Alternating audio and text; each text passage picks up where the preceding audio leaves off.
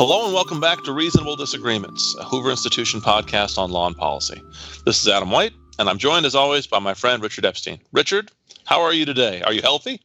Unfortunately, that question, which used to be idle, has become very serious. The answer is, thank heavens, yes, as is my family. But unfortunately, there are many people who may not be so fortunate. Well, let's start with that topic, the breakout of the coronavirus. We're recording this on Monday, March 9th, after a weekend of several days of escalating reports about exposure in the United States and steps needed to be taken by government or by individuals to guard against the spread of the virus.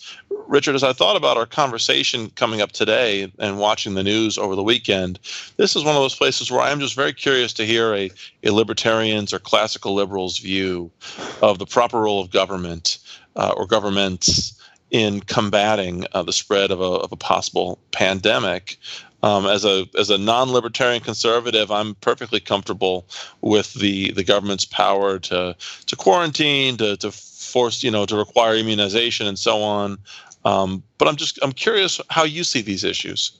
Unfortunately, this is an issue on which all differences that you see between major political theories tend to vanish.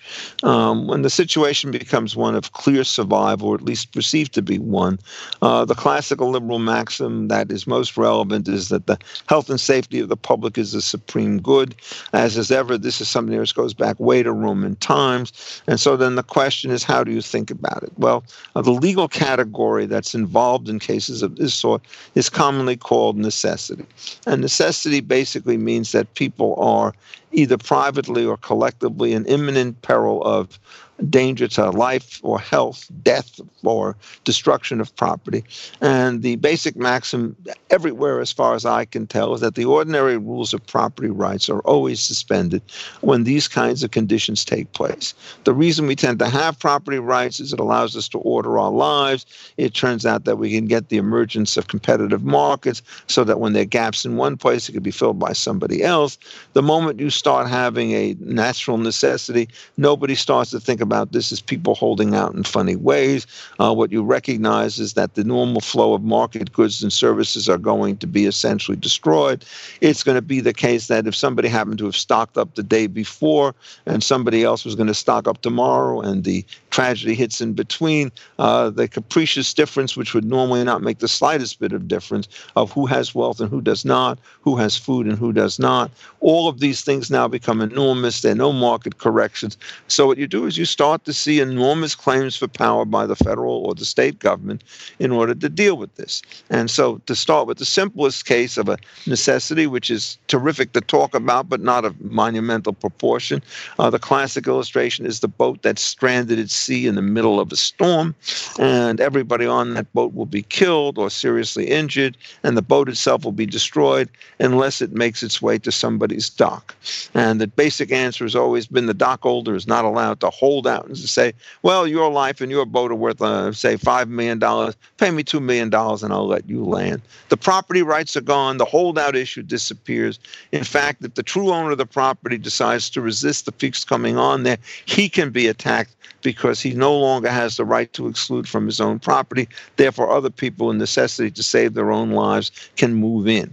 There is a detail, I think that's the correct word to use now, about whether compensation is to be paid after the invasion has been made. And to that, the general answer has been, if you can do it, you sort of have to pay not so much rental value, but for destruction. And when you get to public things, there's been a long history that the government has virtually plenty of power to do whatever it will, and that all questions of compensation are off the table. There are just too many people who are going to be affected one way or the other, that to try to work out a system of compensation ex post now becomes a general nightmare. And so what you have to do is to attend to the direct threat that you have to face. And what are the powers that you can start to use? Well, one of the powers is certainly the destruction of property. So the hypothetical that you see in virtually all the old cases is a town like London was burning down, and the question is, if you could stop the fire by burning somebody else's house down, were you entitled to do so? And the answer is yes, you are entitled to do so, because if you do not burn down that house, the entire city will be lost, and it's just a matter of caprice. Again, the compensation question is handled, if at all, by private insurance, which generally exempts these things. So this is just a question of hard luck, because there's no other way that you can kind of work a more just system given what's going on. When you start having pandemics, it gets even worse. The private solution has always been allowed. Get the hell out of there is what people try to do. The story in the medieval times in England is if there was a plague in London, then the rich would make their way off to Oxford in relative safety. That's still being done today. But the problem is everybody's trying to flee. And when they all flee, they take with them the same viruses they had when they were at home. And so as you get movement by air and by sea and so forth, not only does it not save anybody from the particular viruses, but it spreads it. So you certainly can destroy property. Can you do quarantines? The answer is you certainly can do quarantines under these circumstances for the same logic, which is if it's going to keep people out from killing others, well, you can't expect individual contracts to be negotiated, so you put people literally behind bars. Is this always going to work?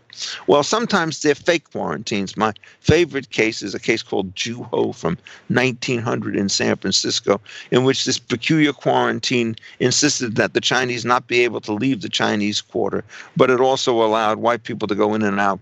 And so this was not a quarantine. This was a trade restriction and was struck down on those grounds. Nobody's talking trade description in these particular cases. All of these things are bona fide harms, and the hard questions are not legally what you can do. The hard questions are really tactically as to what you want to do. One of the risks you run with a quarantine is if you make the consequences so savage, then people will not self-report, or they will not self-report immediately, they will not seek medical help immediately, and they may only spread the damage further. And so there's a really difficult trade-off as to what sort of quarantines you impose. If they're too stringent, then people are going to stay outside the system, and they're going to result in very serious destruction. Can you close down buildings? That's a lot easier than quarantining people, and one starts to see this. It's, by the way, just to start, right now the closure is not coming from the state. It's coming from private institutions. Stanford, I gather, is closed down. Its operations, Columbia, I think, is closed down. Some of its operations, more public schools are closing things down. These are private responses by parents and by administrators and by employers. Travel is absolutely plummeting in all of these kinds of an arrangement. So rather than start to talk in some sense about the way in which the state forces this stuff, I think it's extremely important to remember that the private responses have taken place at tremendous level. Walk through the halls of NYU and there's a parole station on every floor, and I suspect that's true everywhere else. Washing hands for 20 seconds with soap and water has now become de rigueur. Getting rid of anything like loose foods that could possibly spread damages, I think, are taking place. So I think the powers of the government are enormous. What's striking to me about this particular situation is that the private responses have been overwhelmingly proactive under these circumstances as well. And so I don't think there's a serious debate about the scope of government power. I think there is a very difficult debate as to how it is that those powers ought to be exercised.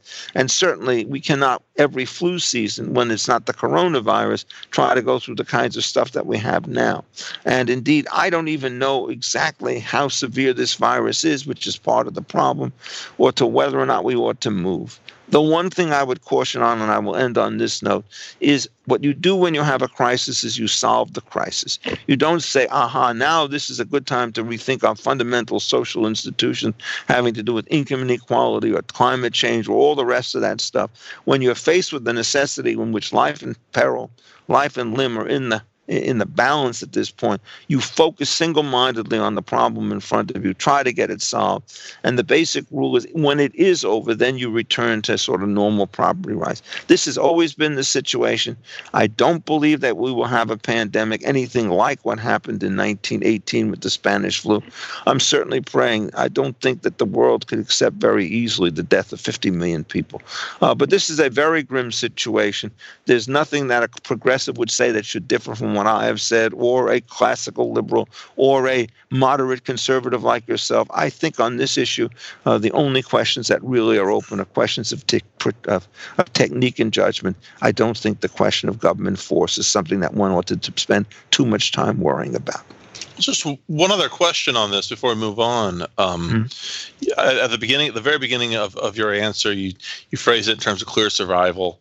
And I think a lot of our thinking on this, it's, as you said, there's easy parts and there's difficult parts. It's easy once we sort of assume a genuine pandemic and a real threat to human life on a massive scale. Then it's easy for the chips to kind of fall from there.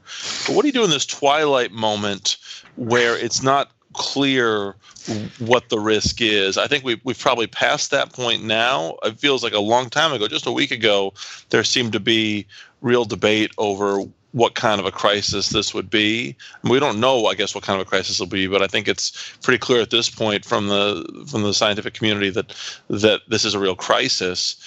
What do we do in this twilight moment where, say, the government is pushing for emergency responsive measures, or if the government began to push for responsive measures, but a large amount of the public isn't convinced that it's a crisis? Where do you make the sort of prudential judgment as to how to decide whether there is, in fact, a crisis? Do we just defer to the government's judgment on this? That's what I would be inclined to myself. Or no, I don't. Yeah. I don't think anybody defers to anybody. I think what you try to do is to get not only government decisions, but to get reliable information from experts on epidemiology and similar subjects, and to put that into both public and private hands. The transition problem, of course, is extremely great because there are two kinds of errors, and both of them are really very, very large. You shut down a system for a virus that turns out to be something of no significance whatsoever, and there are trillions of dollars in waste losses of one kind or another, and the probably be some deaths that come from people taking silly acts in order to avoid these kinds of dangers in question. On the other hand, if you lag too much and it turns out this thing gets a head start so that you're always trying to trace it from behind, that too is going to be a danger. And so, Adam, I think the fundamental tragedy of humanity in a technical term is when you're dealing with an analysis of two kinds of error under uncertainty, you never have a happy choice when both types of errors are extremely large, and we are not even quite sure whether the choice is dichotomous, whether it's a this or that. There are many intermediate positions. I myself have relatively little criticism to make of anybody in the public sphere, starting from the president on down, about the way in which this thing is handled. I don't think one ought to get particularly upset about a president for saying, let's just sort of keep this thing in perspective. And I don't think you ought to get expected by other people saying, no, it's much more important. I think that's all part of a kind of a healthy debate. I don't think there's been any sign that anybody in the current government or outside the government from either party or of any political disposition has tried to wreck what would be regarded as an appropriate response. And, certainly I'm sitting with email contact the three universities where I have affiliations, Chicago, NYU, and Stanford. You read all of those particular publications, and what you do is you say, these are people doing their very best under these circumstances. So I think the most important thing that an outsider like myself can do is to try to prop up the legitimacy of those people who are in the firing lines, rather than to sow the kind of doubt which will lead people not to expect what's going on and to create some kind of uneasiness. The single greatest problem that we have from individuals is that if they feel that the cost of bearing a quarantine is too great, they will evade the system and then spread the things further. That's an awfully difficult thing to know how to deal with, and you start asking for self-quarantines and so forth, and somebody says, I don't want to be quarantined in New York. I live in San Francisco, and they get on an airplane, and God knows what kind of infections they could create. Those are the things that I think are really problem. There's a common pool problem. There's a prisoner's dilemma game here, and we know that when you have large numbers of people, most of the time these things do not end happily. Well, let's change gears then. Let's talk about a subject that's somewhat less unhappy. It's certainly not a matter of life and death, although it is extremely consequential from a constitutional standpoint. Last week, the Supreme Court heard oral arguments in the case of Seila Law versus CFPB.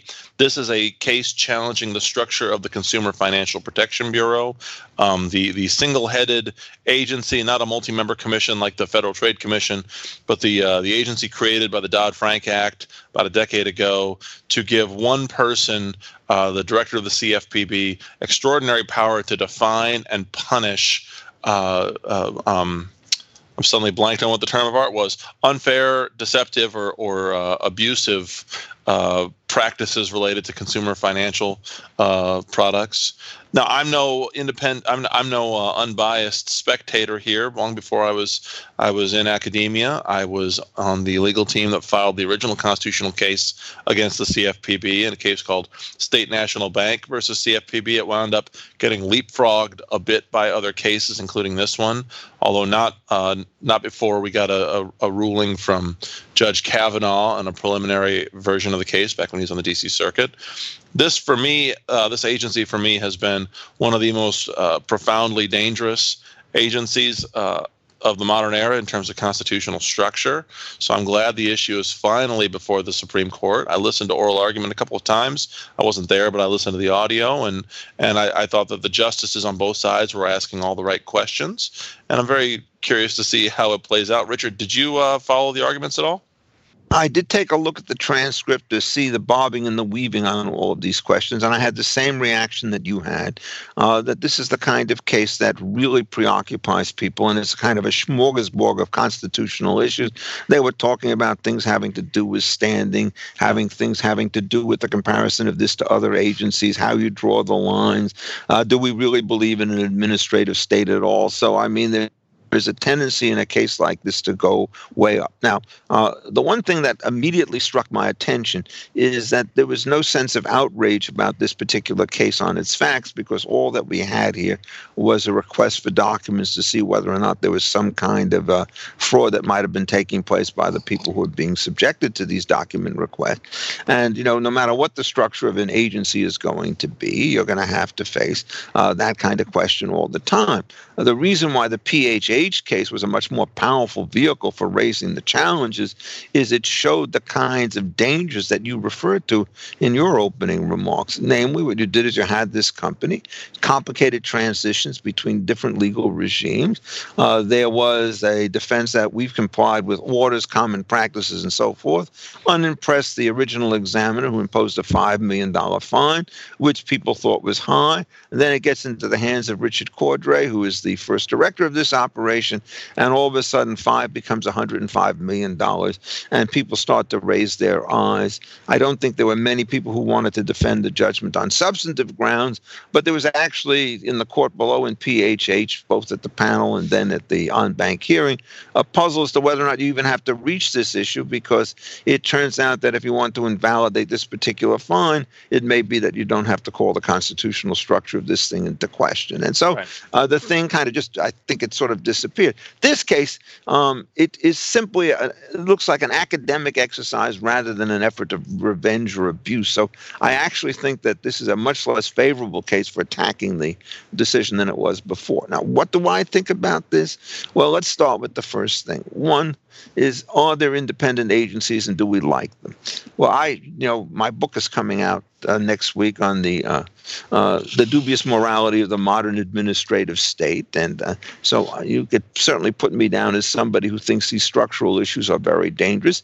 The way you described it, I think, was even too kind to the PFPB, whatever, Consumer Fraud Protection Bureau, because I hate these initials, because you didn't even mention the fact that they have absolute immunity from any oversight with respect to appropriations questions, right? They get an automatic draw from the Fed. I don't think you want to put the Fed, which is supposed to do other things, overseeing an agency which it can't oversee. The entire structure of the panels, the veto position of the Secretary of Treasury, there are just so many obnoxious things about the way in which these decisions go that what you really want to say is, I can tolerate abuse A, maybe abuse C, maybe abuse D, but you give me A, B, C, and D together, I draw the line. And I don't know whether I draw it at A and B, A, B, and C, or A and D, but this is clearly on the wrong side of that line. And, I hate writing opinions like that, because then you never know what changes you make in order to cut it back. But I think, in effect, that the administrative state is here to say. I think independent agencies actually have a kind of a sensible function. And I think in cases where you don't have independent agencies and you sometimes get kind of, how could I describe them, kangaroo courts, when the non-independent agencies like the SEC and so forth start trying people in their own tribunals and not giving them an independent forum. And so I think you're right to be very, very concerned about this one. And I think it just goes way over the top. And so I'll just give one kind of ironic situation. It goes over the top because you never want to see this much power concentrated in the hands of any individual. But do you cure the problem by simply saying that the president now has the right to remove that chief? I don't think you do. I mean, I think it's better that striking down the statute's the alternative, and maybe you don't want to do that. I certainly don't want to do it retroactively. But the problem, Adam, and now I'm going to ask you the question, is you put Chief Number 2 in there, and they have all these powers and all this kind of insulation. You can't replace these guys on a weekly basis.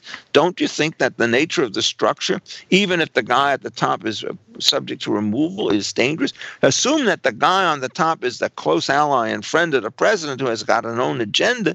The removal power doesn't chuck that kind of an abuse. So I actually think you have to strike down this whole operation. I don't know what you think, and I'm not even sure that against your criticism I will continue to hold that point of view, but at least as of 11:45 on this Monday, March 9th, that seems to be my position. Well, I'll circle back to the power of the purse issue and the larger structure in just a second.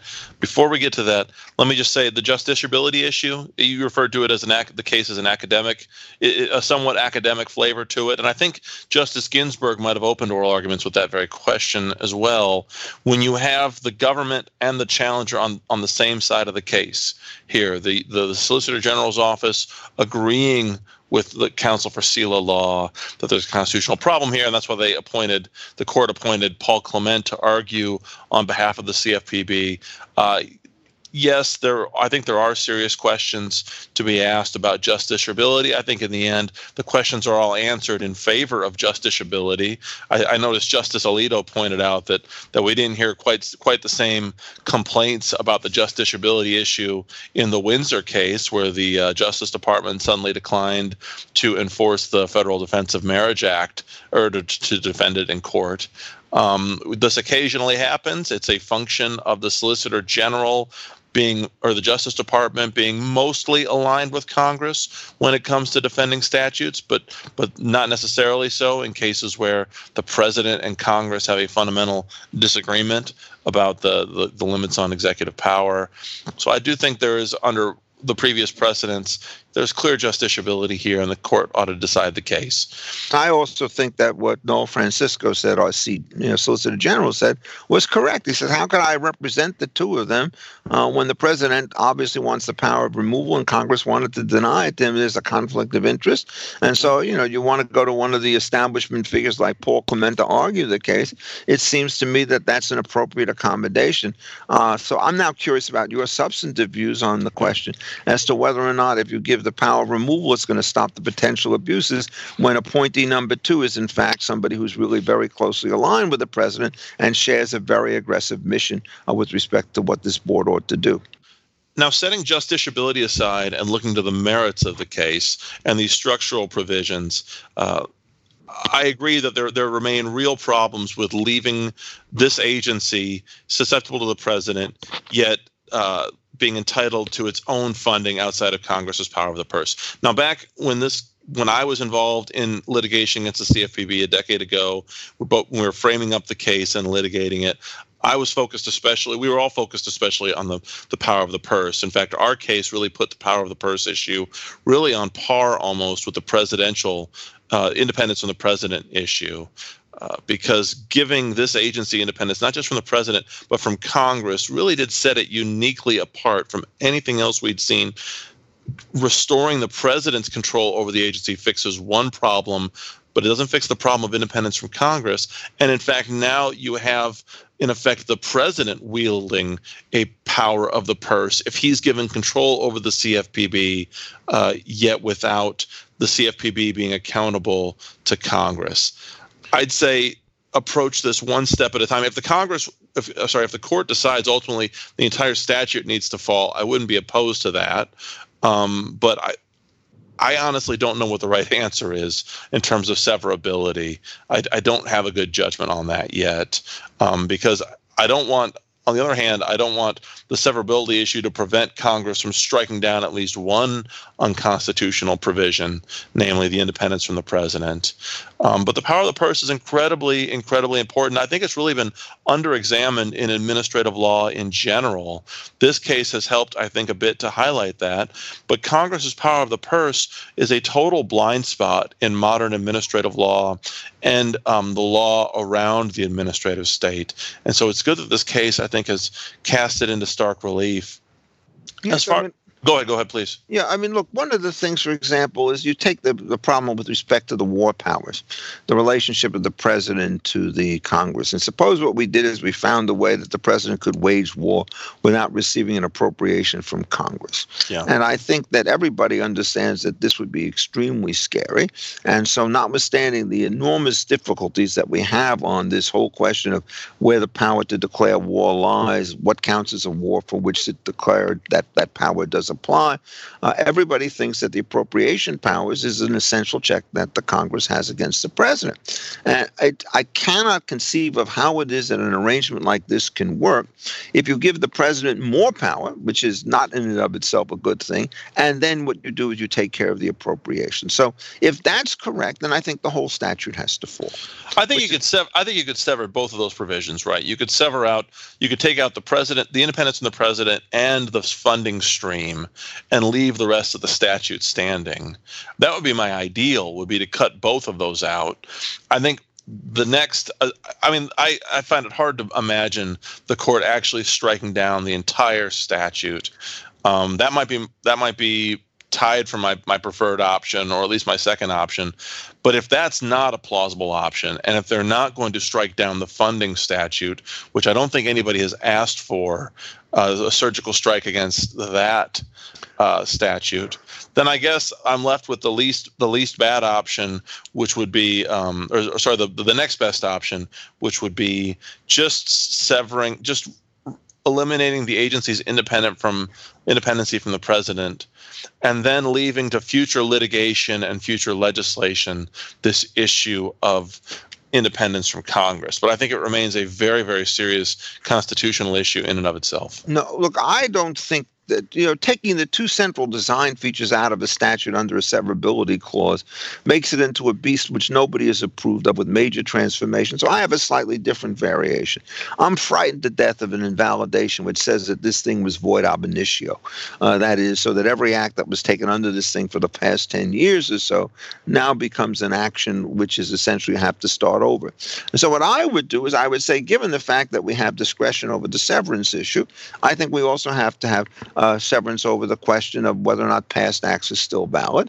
And I would simply say that anything that has been done to completion at this particular point remains on the books, only to be challenged in the ordinary ways, but that you can't do new stuff. If Congress thinks that this is important, and I'm sure it does, given the need to deal with consumer frauds that everybody kind of acknowledges, then what you do is you patch the statute up going forward. See, the problem is, God knows if you take out these two provisions in this or in some other case, what's going to happen. And also, I think, Adam, if we decide to defer the question of what we do about the appropriations, we may make the problem worse by giving the president too much power over an agency whose monies cannot be taken away one way or another. And we're going to create uncertainty until several other years pass when the Supreme Court is going to take this one. And so I think it's best that it be done quickly. Now, there's another wrinkle to all of this, and I wrote about it a little bit for a symposium at SCOTUS blog about 2 weeks before the case was argued. I wrote about the meaning of the removal statute. The provision of Dodd-Frank says that the president can remove the CFPB director only for inefficiency, neglect of duty, or malfeasance in office. And as I point out in this piece at SCOTUS blog, or it might have been at the Yale Journal on Regulation. I can't remember anymore. But in any event, this blog post at one of those two places, I wrote that before the court can strike down the statute as unconstitutional, they probably need to decide what the statute means and what sort of limits it actually puts on the president.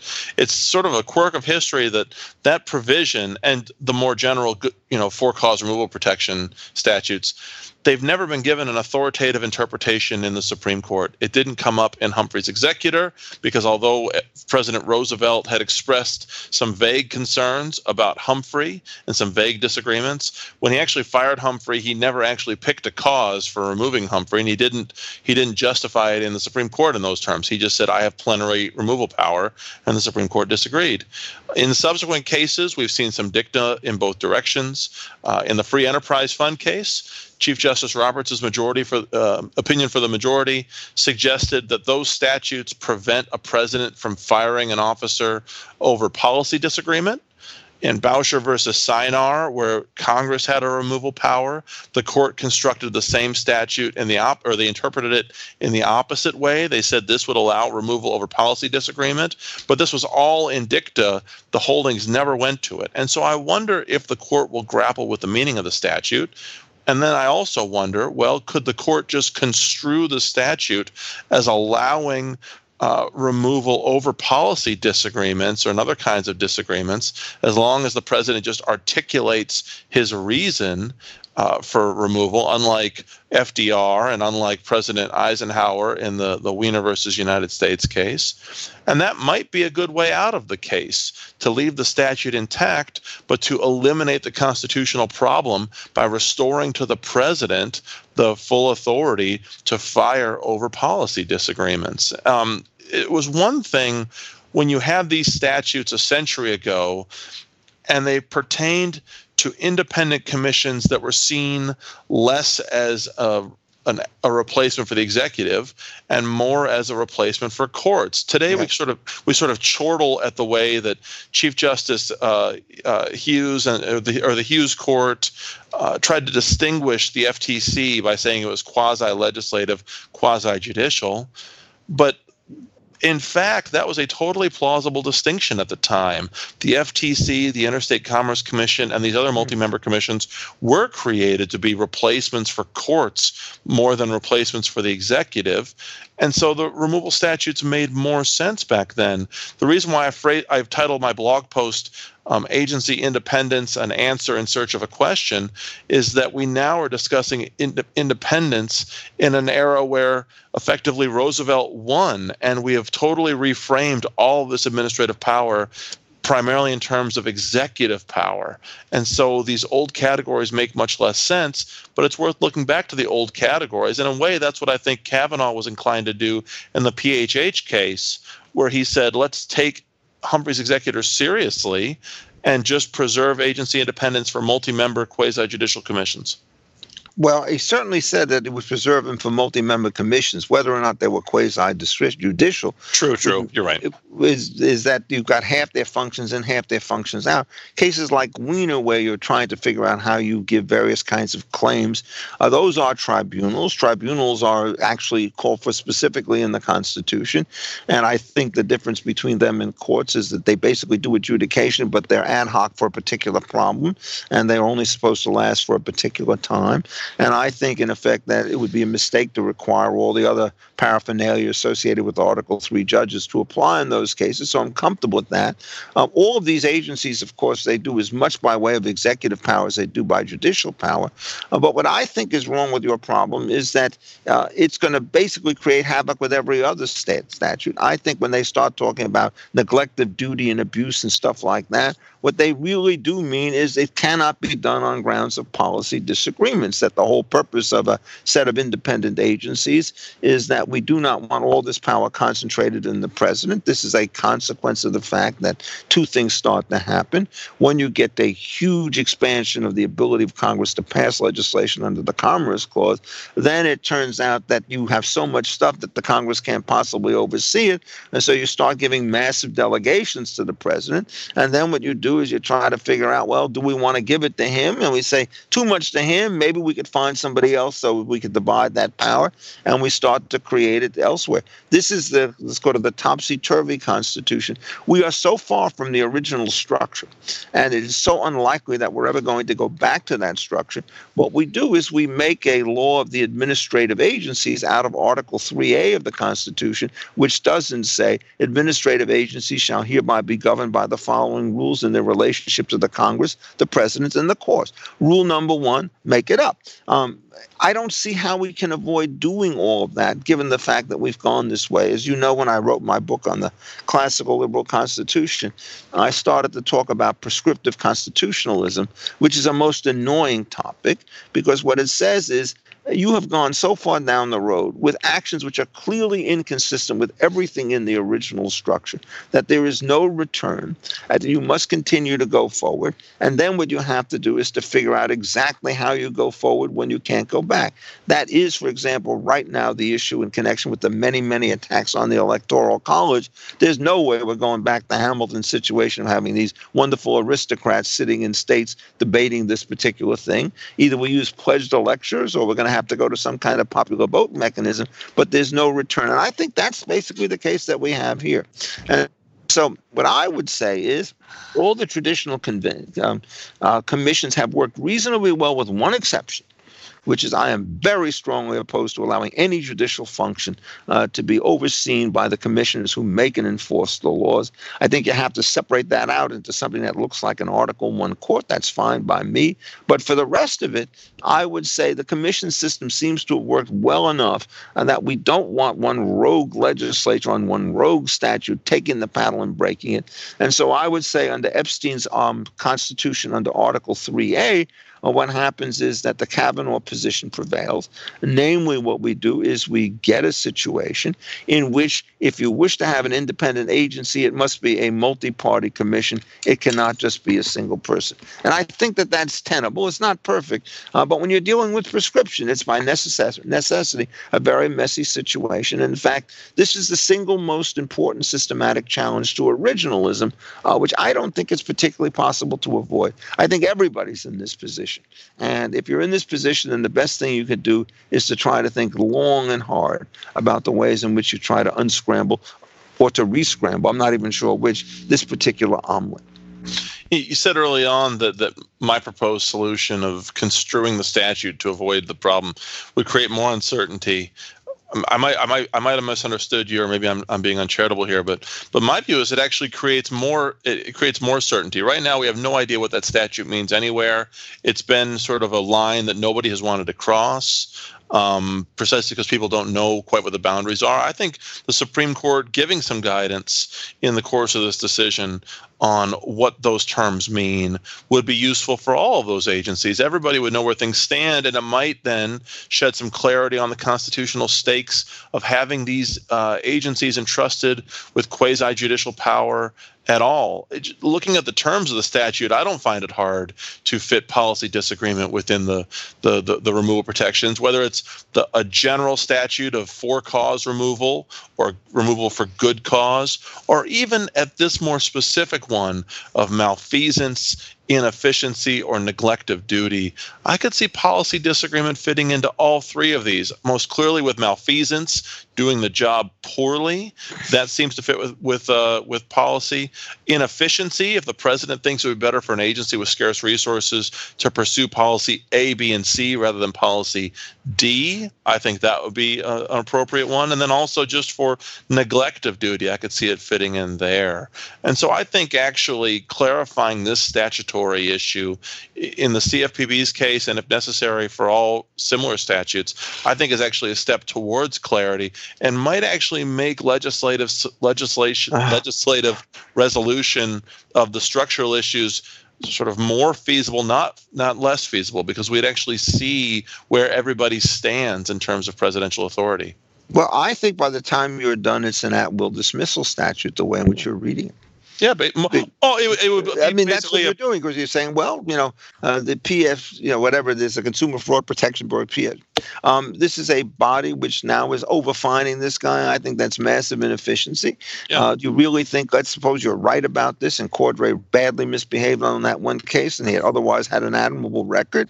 Is that going to be grounds for dismissal? I don't think you can do it. And I think what happens is it makes every statute an at-will statute, and it still leaves unaddressed the problem of excessive concentration of power in the hands of the president. So I don't think that's going to work. I think it's clever, too clever by half. I'd say it's not at will, because it would require the president to jump through the procedural hoop of giving a reason. But he will always have a reason to give. I mean, so. Well, yeah, but FDR didn't give a reason in the letter where he fired Humphrey. Eisenhower. Well, no, he was still alive when he fired him. I know, but it was a budgetary issue, which that's why I was the executive. But what happens is he surely could have given a reason. Yeah. That is, he didn't give a reason because he didn't think he had to. But the moment you change the rule, he'll change the letter. Yeah, but I think that would be fine. I'm very nervous about all of that. I mean, I'll give you another illustration why what gets me nervous is you recall in the Lucia case, there was a serious issue as to whether or not they had the right appointment strategy with respect to the fellow who really socked it to Mr. Lucia and suspended him from the profession. Well, if the only thing you're doing is an appointment, you figure out who's the appropriate official, and you take all the buggy appointments that you had before, and then what you do is you authorize them by the proper official. All these difficulties are now cleansed, but you still have the huge structural problem of people essentially being able to combine in one agency, the adjudicators on the one hand and the prosecutors on the other. And I think that that's just unconstitutional. So I don't want to engage in acts of statutory construction that I think will lead you to really difficult problems when you do this same language over statute after statute over statute. I think there's a serious problem here. You've now persuaded me about the budget. You see how powerful you are, Adam? I try. You try. You persuaded me that the appropriations is too important and that, in fact, if you give the president the greater power of removal and keep the budgets independent of Congress, this is a massive switch back to presidential power, which I'm uneasy about. And so I think that the only thing that you can do is to strike this thing down, preserving past decisions that have been made, and making in your, as it were, new Constitution Section 3A, a rule which says that we have a very stable norm of term limits, multi-party agencies with the president getting to appoint the deciding vote on these particular things. It's not perfect, but it's a lot better than what we see here. And so we're going to draw the line there. And in fact, the reason why I so dislike the panel, the on-bank decision in PHH down below, it was Judge Pillard, I think, who just simply threw up her hands and says, deference everywhere, not a drop to drink. Mm-hmm. And I cannot believe that level of deference is consistent with any constitutional structure. So what I would do is I would take an established practice and harden it into a constitutional norm. I think we're probably almost out of our time. Well, but on your last line at oral argument, Justice Kavanaugh pointed out that in a way that approach of taking an established practice and hardening it into a norm is precisely what the majority did in the Noel Canning case, where Scalia wrote for a concurrence saying we ought to use originalism to draw clear lines, and the majority opinion by Justice Breyer said, well, we can take these norms and map a set of presumptions on top of it in order to sort of harden the practice into constitutional law. It was a very interesting question by Kavanaugh. I actually disagree with what Breyer did. I thought that was Scalia's perhaps one of his very best opinions, unlike his opinion that took place in Zivotofsky, where I think he was much weaker. I mean, there was no established practice with respect to the removal of power, and there were lots of disagreements and lots of textual stuff. And I mean, to think that the only thing that really came out of all of this is that you can't adjourn for 3 days is, I think, creating a mouse rather than anything seriously. But I think what it does show you is that, trying to re-examine constitutional structure is going to be the major challenge in the years ahead. Well, I wasn't suggesting that Scalia didn't get the better of the argument. I just thought it was interesting that Kavanaugh thought of that example as the court having done this thing before. I think you're right. I think we are all out of time. I've enjoyed this discussion. There's some issues we're going to have to leave on the cutting room floor for next time. But I'm also looking forward to circling back when your book comes out. I'm very excited for it, and you and I don't see eye to eye on a lot of issues, including the adjudication power within agencies. I'm not totally on board with where you are, and I'm looking forward to exploring those in an upcoming discussion. Okay, I hope we could do it in a couple of weeks. And let's just hope that in the meantime, everybody is healthy, safe, and well. These are not idle words in very difficult times. No, I agree totally, and I look forward to chatting again next time. As always, thanks to our audience for joining us. This podcast has been a production of the Hoover Institution, where we advance ideas that define a free society. For more information about our work and to hear more of our podcasts or see our video content, please visit hoover.org.